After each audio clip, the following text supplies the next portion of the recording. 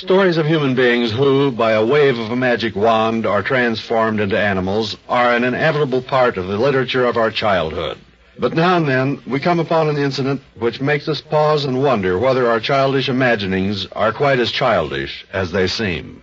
Miss Olive Clark, who was, for 20 years, the principal of the Girls' National School at Whittlesea, was not a stern disciplinarian.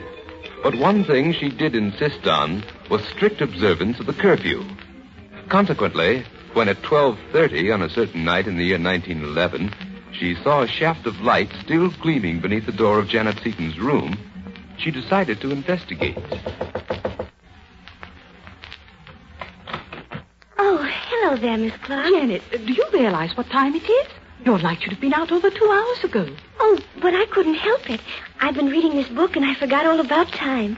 There's a little boy in it, and he turns into a bird, and he flies all over the world. That's enough, Janet. You shouldn't be reading such childish nonsense. But you see, Miss Clark, I believe in things like that. I'm quite sure that lots of birds and animals are really the souls of dead people in disguise. It was almost a week later that Miss Clark found on her office desk a message from Janet Seaton, asking her to come to the dormitory at her earliest convenience. Miss Clark, will you tell me something, please? Did any girl who used to go to school here, ever die in this room? Well, now that you ask, yes. I thought so. Why? Because she's come back. There she is, over there in the corner. Miss Clark wheeled around and stared at the spot where Janet was pointing. There, at the juncture of two walls, a large red butterfly was clinging. She was there when I came in last night. I don't know how she got in. The door and the windows were closed. For more than a month, the butterfly remained in precisely the same spot. And nothing could convince Janet Seaton that it was not a reincarnation of the girl who had died. And then, late in the spring, they found its lifeless body on the floor. Just because she died doesn't prove anything. Her soul probably passed to another animal of some sort. She'll be back In the again. summer of that year, Janet Seaton graduated from the Girls' National.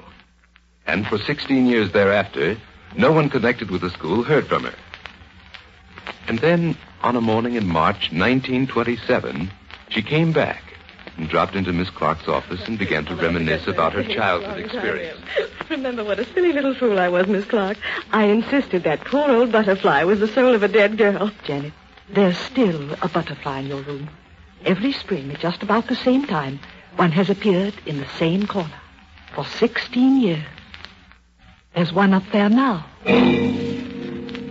There is no need to accept the interpretation which Janet Seaton offered for this strange story when she was a child. And yet, even after we have rejected it, the facts are that a red admiral butterfly did reappear each year in the same corner of the same room, and that it remained there until its death. And these facts are, in themselves, incredible but true.